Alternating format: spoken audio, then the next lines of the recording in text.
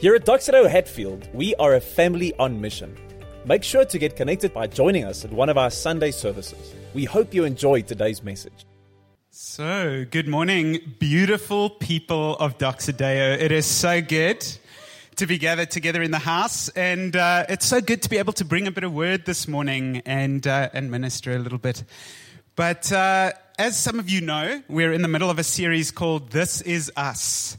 And no, it's not like the series This Is Us, which apparently is a huge tearjerker. I'm sure some of you have watched it.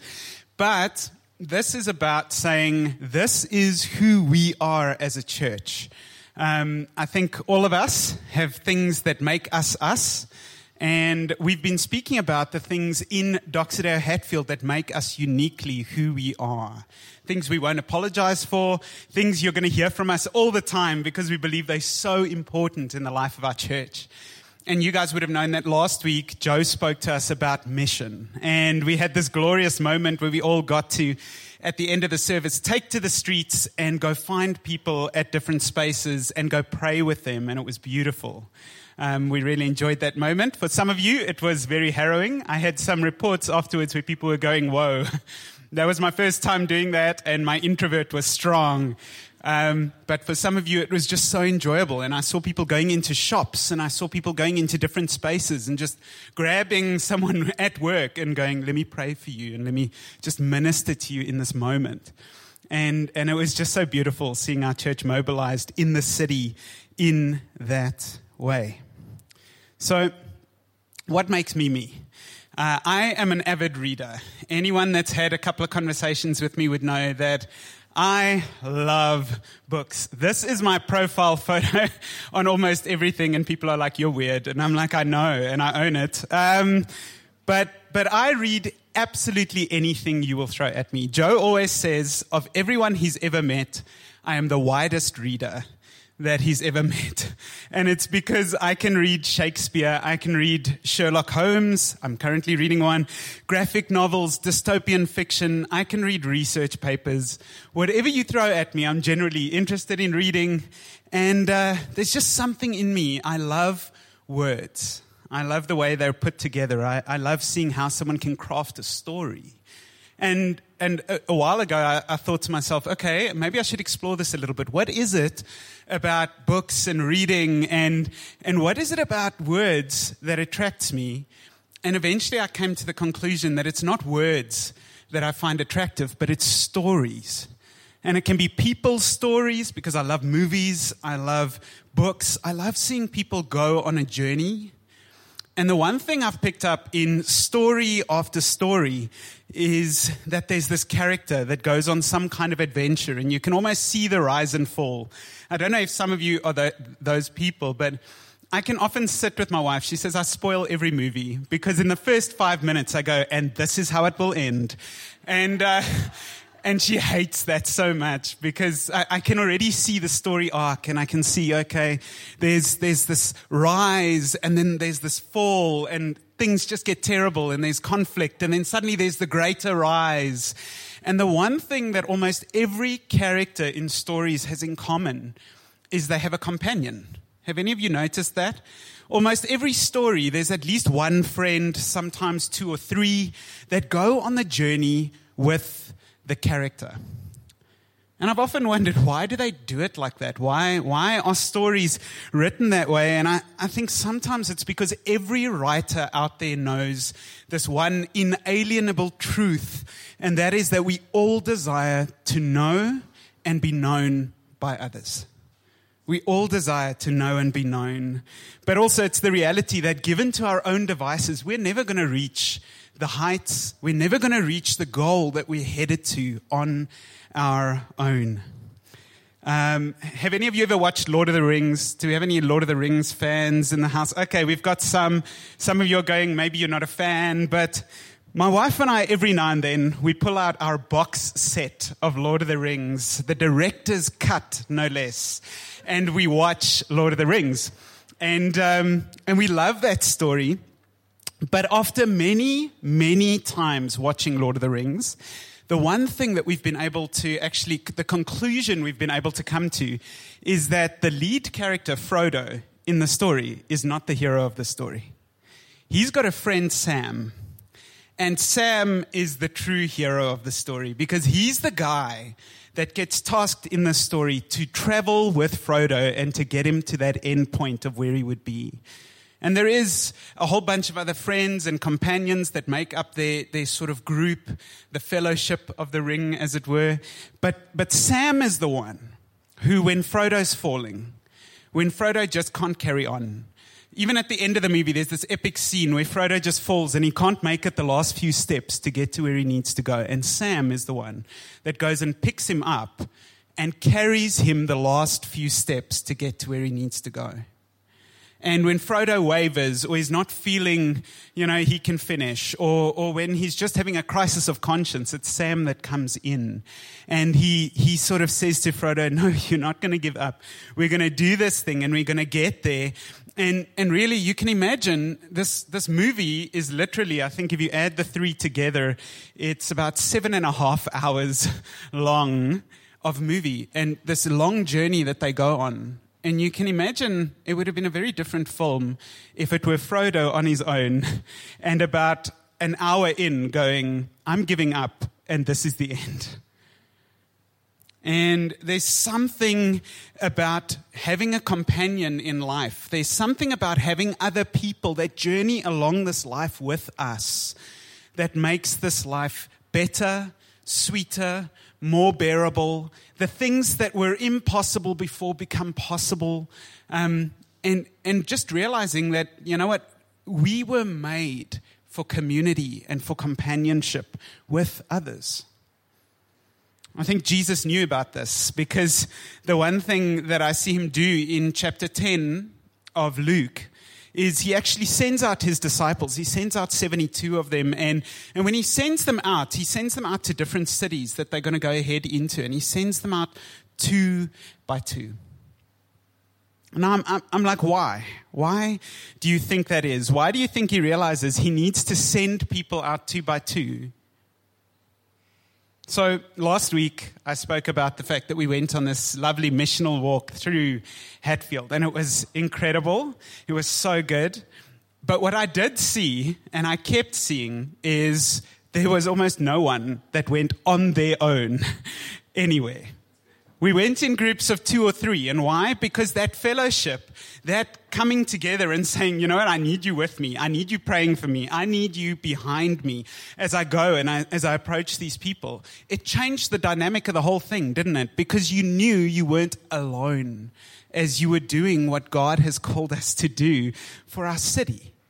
So there was just this moment where I just saw this beautiful coming together of all of our people, realizing that we have a responsibility for this community, and if I've got you and you and you with me, there's so much more we can do to reach the people in this space. So immediately, as I say these things, I know for a fact that I can hear some of you groaning because you're going, community is not for me. And maybe you've got different reasons. I think for many of us, maybe we've started to believe the lie that we have nothing to offer other people. Maybe some of you find yourself in that space where you're like, you know what, I get community and I get what you're calling me to, and I get, that it's good to be with people, but I don't think I've got anything to offer a group of people. Maybe you've stopped believing that there is anything of value that you can bring. Or maybe for others, you've got a prideful stance where you've come to a place where you're sort of, you know what, I don't think other people have anything to teach me or offer me. And maybe for still others of you, the reason you shy away from community is because there's been relational hurt. Maybe you've tried community or you've tried this friend thing and it's gotten a little bit sticky and messy, and for that reason you've decided, I don't know about this community thing. But the thing I want to definitively say to you this morning is you will never, ever be able to live out your calling and purpose in Christ without other people. No matter which way you slice it up, and we'll address those things that we've just mentioned. But one of the places where we actually just hear about community and we hear about the way God is calling us to love others is in the book of 1 John. And I wonder if you can turn there with me as we just go 1 John 4, and you'll see it's verse 7 to 11 and verse 19 to 21. And we're going to read it together this morning. 1 John 4, right near the end of the New Testament. Find it either on your phones or in your Bibles. So let's read that together. And it says, "Dear friends, let us love one another, for love comes from God. Everyone who loves has been born of God and knows God. And whoever does not love does not know God, because God is love. This is how God showed his love among us. He sent his one and only Son into the world that we might live through him. This is love, not that we loved God, but that he loved us and sent his Son as an atoning sacrifice for our sins." And then it says, "Dear friends, since God so loved us, we also ought to love one another. We love because he first loved us. Whoever claims to love God yet hates a brother or sister is a liar. Whoever does not love their brother and sister whom they have seen cannot love God whom they have not seen. And he has given us this command: anyone who loves God must also love their brother and their sister."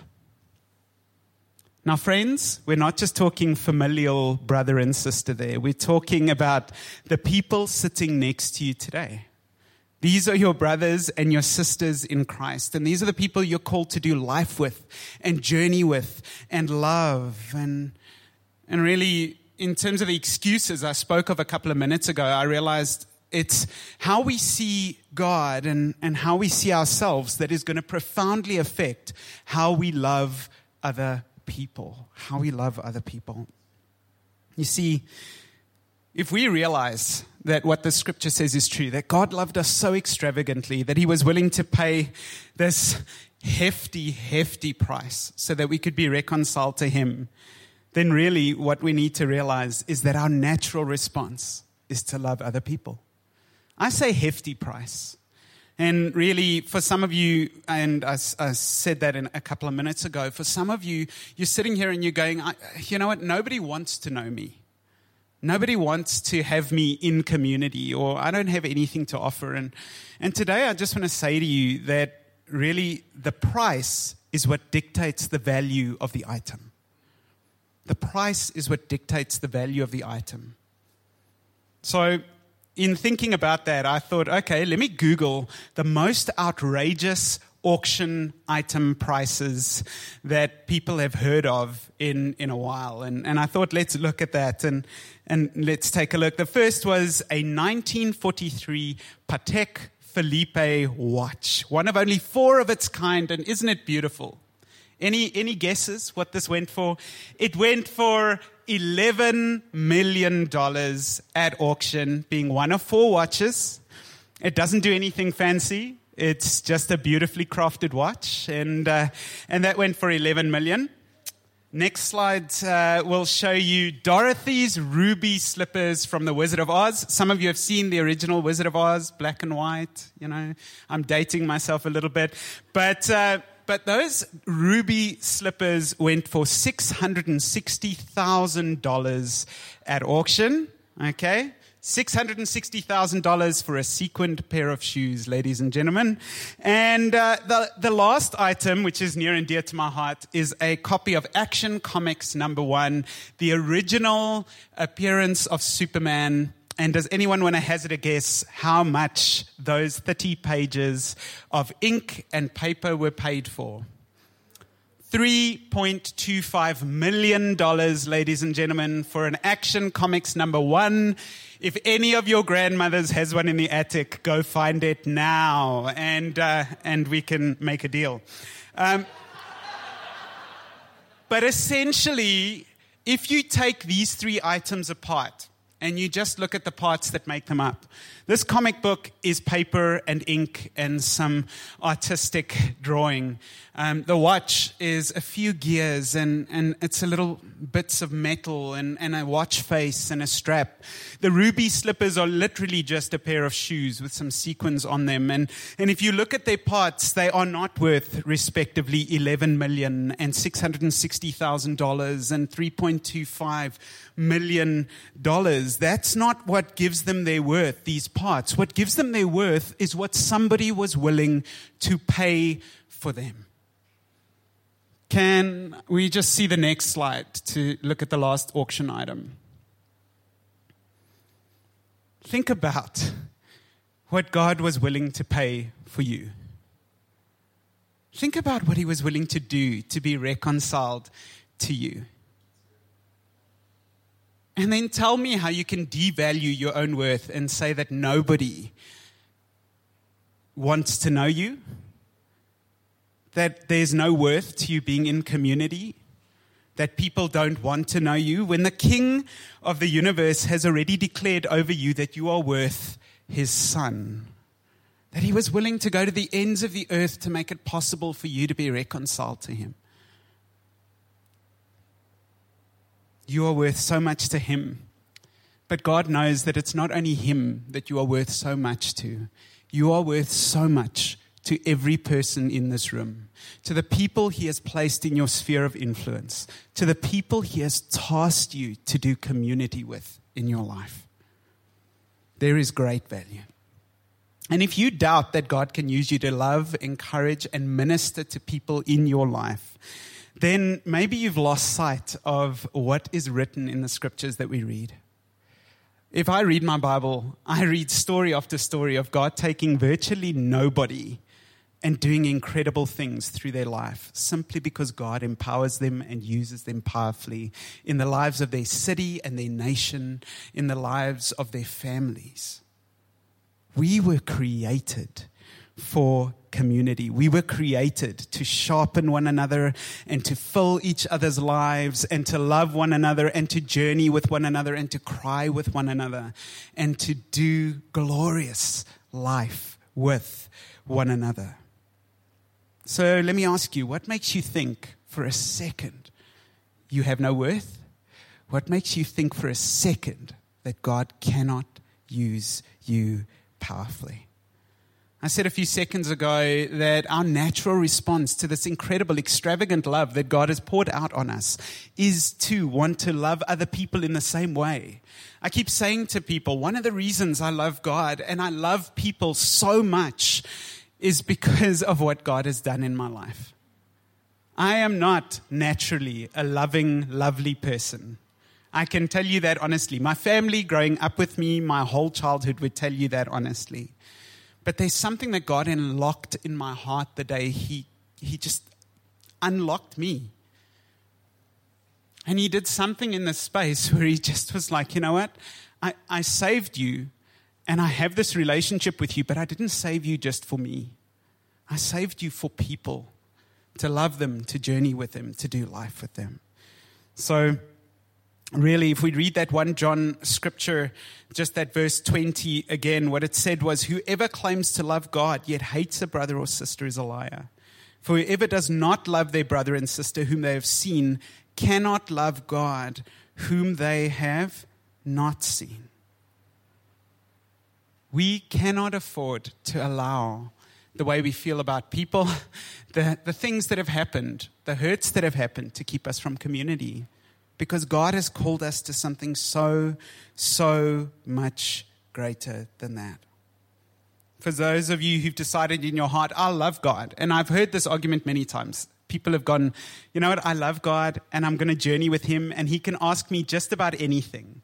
But I don't want to love people. And I don't want to do community. And I'm going to live out my faith in private. The thing that I want to say to you today is you cannot separate your love for God from your love for people. They are intrinsically linked. But my question to you is, why do you think this community thing, why do you think it's so important to God that we do life with others, that we do the community thing that we keep calling you to? And really, the first reason that I want to highlight for us is because God is a relational God, and He's called us to be a relational people. Chiefly, we can see in God, in His makeup, it's God the Father, God the Son, God the Holy Spirit in relationship with Himself. But as His creation, what He's done is He's created us to do life with other people, to be transparent with other people, to love other people. I don't know about you, but looking back at that period when we were on hard lockdown, I saw something ugly happen in myself as far as community and reaching out and doing life with other people is concerned. My house, my little flatlet that Maya and I were in, and we were literally in a bachelor flat for like 9 months or however long it lasted. But we were literally in this little bachelor flat, and it became like our little safe cocoon. And we could almost feel ourselves becoming more and more selfish with our time, with what we were willing to do, with the way we were willing to reach out into the lives of people. Because this is our safe space, and this is nice and cozy, and it's comfortable, and there's less issue, and there's less problems. But really, that selfishness that was birthed in that season, we realized that as we came out of that season, that thing had to die in our hearts. Because God was calling us to community and to people and to love. And it was difficult to get back into that rhythm of seeing and doing community. And really, I'm here today to tell you, community is costly. It is costly.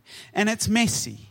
And things will happen along the way. But honestly, I become the best version of myself when I'm in community with other believers. I become the best version of myself. Because I've got people that are doing life with me. I've got people that are loving me, and vice versa. I've got people that are honest enough to be truthful with me and go, you know what, this thing you're doing right now, that's not the thing God has put in your life to do. And it's hard, but it's beautiful. And it's something that I would want for each and every single one of you. Now, I say, let's talk cost. And I love people who give that sales pitch that goes, you know what, don't worry about the cost. Just look at the benefit. And that sounds so used car salesman to me. Have any of you ever been on the short end of a used car salesman where they're busy going, you know what, yeah, this car, it's beautiful, and yeah, the price is low, and it's going to serve you for such a long time. And practically, as you drive off the lot, you can hear that a tire's fallen off and the exhaust is in the back somewhere. And really, my wife and I, we recently, about 2 years ago, got to this space where we decided to buy a car. For her car wasn't serving her so well anymore, and friends of ours were selling their car, and the price was too good to believe, people. It was too good. That is not the actual car, just for those of you that are concerned. But I will be taking up an offering after the service. No, I'm kidding. Sorry, no, Joe's going to kill me when he hears this. But seriously, we buy this car, and it is too good to be true price-wise. And over the course of the next 2 years, there is practically nothing in that car that was the original part. We have replaced everything. We have replaced bolts and gaskets and absolutely everything. So in the end, we've ended up paying that extra price that we should have paid for our second-hand car. We've slowly, over 2 years, put into that car. And there's something that happens when we ignore the hidden costs of certain things. And I think that's why I say, you know what, it's fine for me to say, just think benefit, don't think cost. But let's talk cost for a moment. In community, we're going to find accountability. We're going to find that. We're going to find authenticity.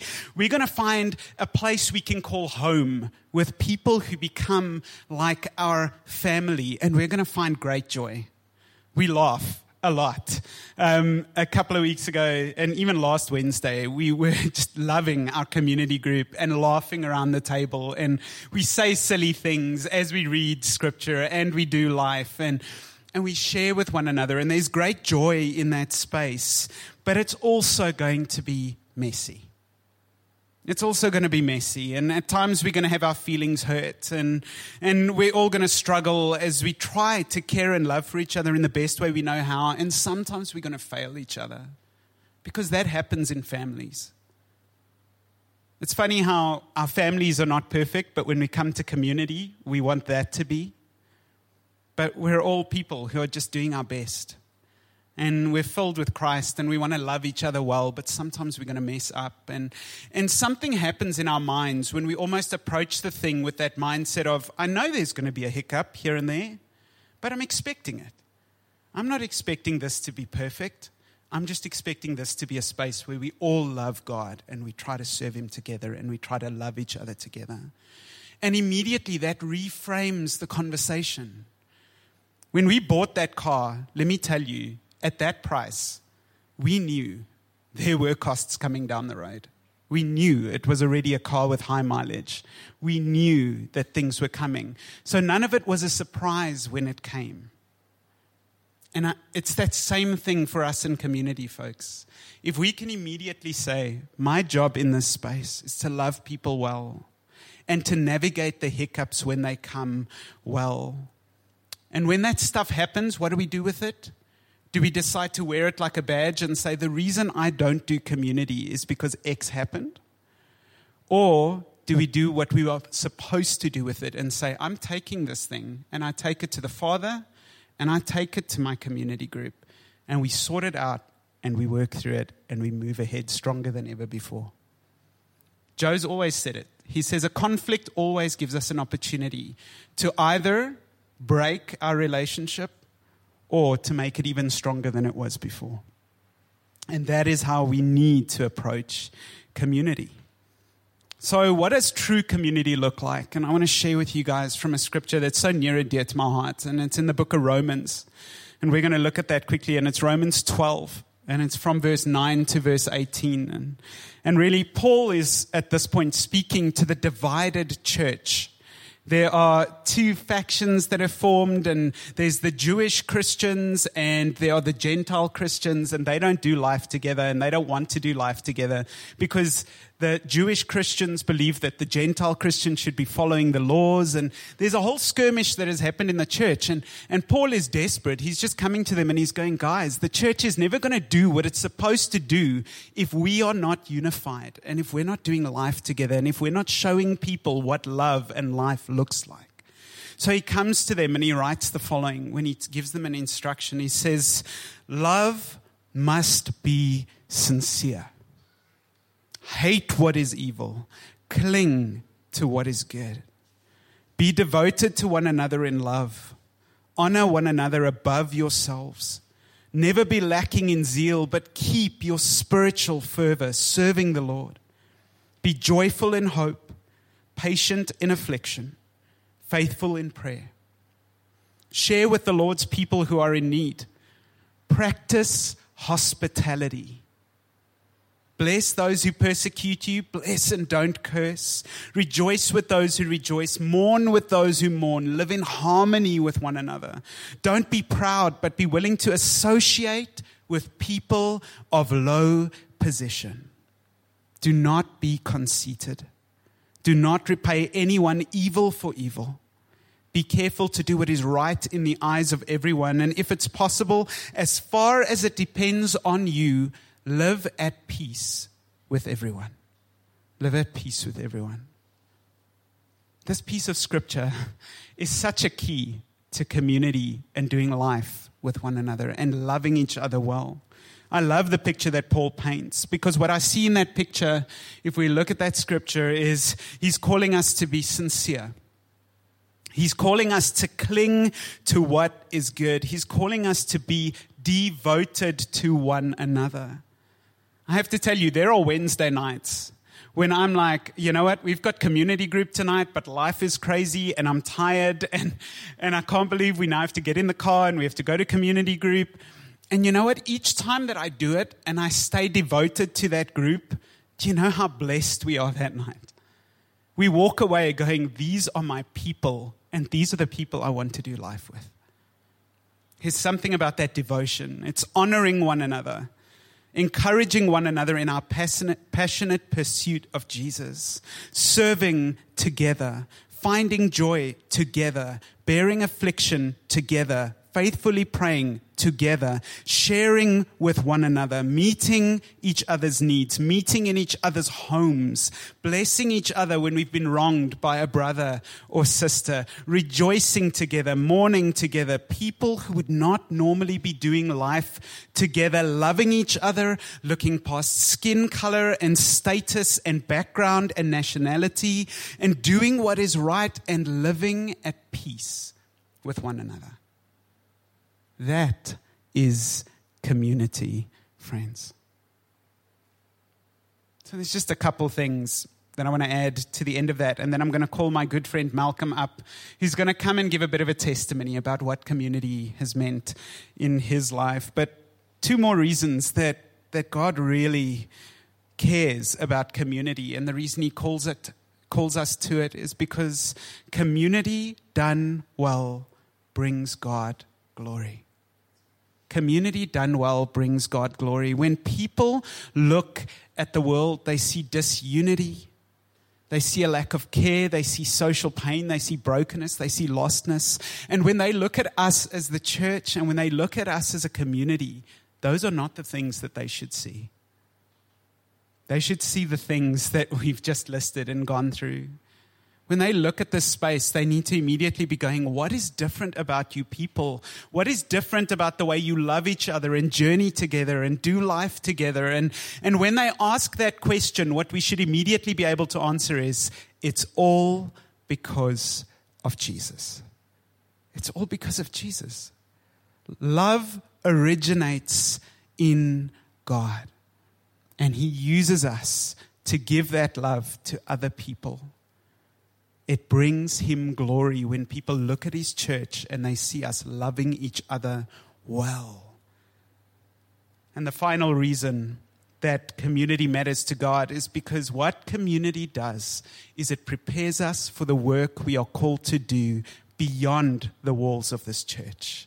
It calls us for the work we're prepared to do beyond the walls.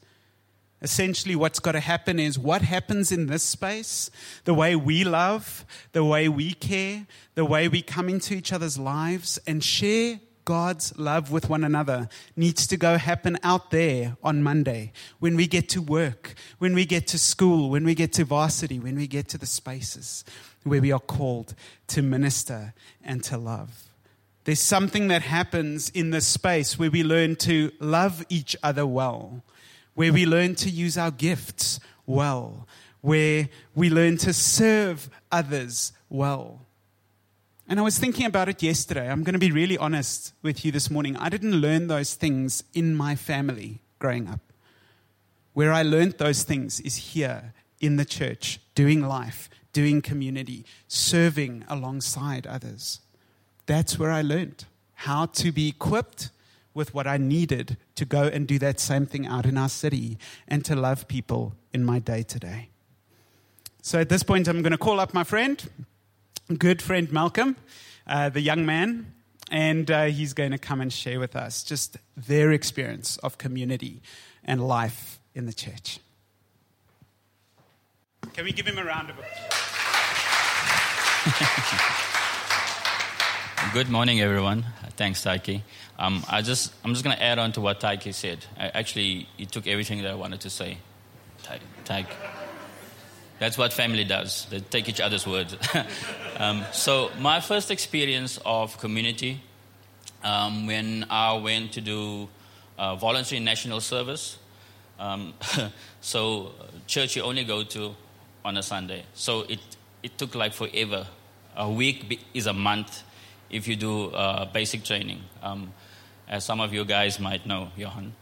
So what we came up with at the end of the night, when we'd done all our inspections and polished the floors and everything, we went at the back of the bungalow was the toilets, the showers. So that's where we congregated because we couldn't wait for Sunday.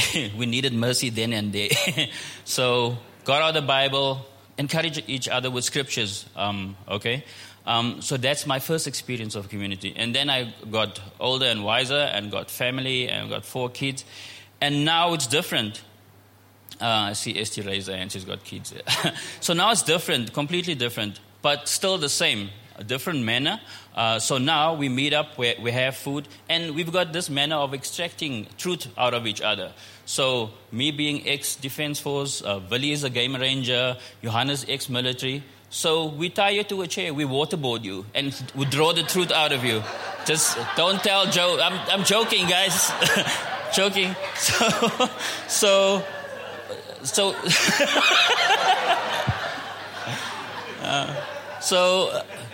No, we interrogate each other. We feel each other's heartbeat, because that's where life springs from, out of your heart. Everything good and evil comes from the heart. I didn't say that, Bible says it. So that's how we feel each other's heartbeat. How does your heart beat this week? It could have been tough. It could have been great. You could have had a promotion or whatever. But let me just take you a step further. So my two sons are here, Tristan and Brandon. Just stand up. Okay. So you guys can sit. So Tristan is the eldest. So year and a half, on a Sunday afternoon, I pull my car out of the garage. Wheel lifts. I'm thinking, Bliksem, what happened now? I might have driven over the dog. I drove over his head. 1.5 years old, right? We got prayers from all over the world, pouring in, community. Guys connecting, praying. Doctors are already waiting for this dead baby to come in there. The pastor is there to say the final rites, whatever. Nothing, 100%. 16 years old, this kid is going to kill me. 16 years old, at swimming practice, in the swimming pool, he gets a heart attack. He was gone for like 25 minutes, flatlined. Paramedics came, revived him. Within a week, he walks out of hospital, right? So he's in his first year now studying marketing. So what I want to tell you is that this I won't share with anyone. This we share with family. This we share with close community, which you guys are. You understand? And you need to know that your life is worth something. Why would this happen to him? Why would the Lord save him? I still don't have the answers. But you are worth something. And we need to share that with each other. And you can only share that if we're in close community. We are so connected these days. You pick up the phone, you know who did, when, what time, you understand? But yet we don't have that intimacy. And that's what community is about. That intimacy, drawing each other close to each other. Not waterboarding, but drawing each other close to each other. So guys, if you're not connected and you're here this morning, tap into that resource, because that's a lifeline to you, guys. Thank you very much.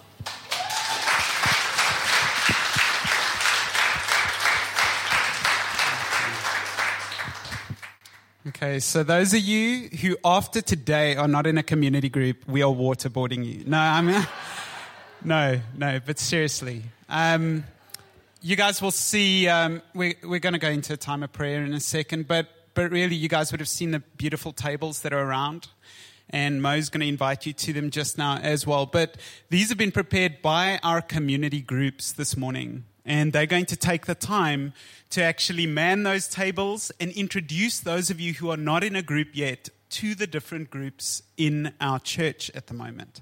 So I want to encourage you, if you are not in a community group, go around, meet our different community group leaders, grab a card, grab some deets, and make sure that in the next week you attend community group. It will change your life. We believe it. This is us. This is who we are. Let's pray. Lord, I just thank you that you are so infinitely good to us. I thank you, God, that when we read that initial scripture in 1 John and when we read the scriptures in Romans, God, we just see this invitation. You have loved us. You have declared worth over us. You have declared that we are to do life with each other. And God, there's no other way. There's no other way that we can become who we need to be. And I pray this morning for those of us who maybe are sitting here with relational hurt and maybe there's a good reason why we've shied away from community. But I pray, God, that you would spur us on to just bring those hurts before you. They're valid. Things have happened. But I pray that the enemy will not for one more day use things in our past to keep us from the fullness, the richness that you have destined us for in community. Would you come? Would you unlock something in our hearts? And this morning, would you help us to find a good community group that we can do life with? We pray this in Jesus' name. Amen.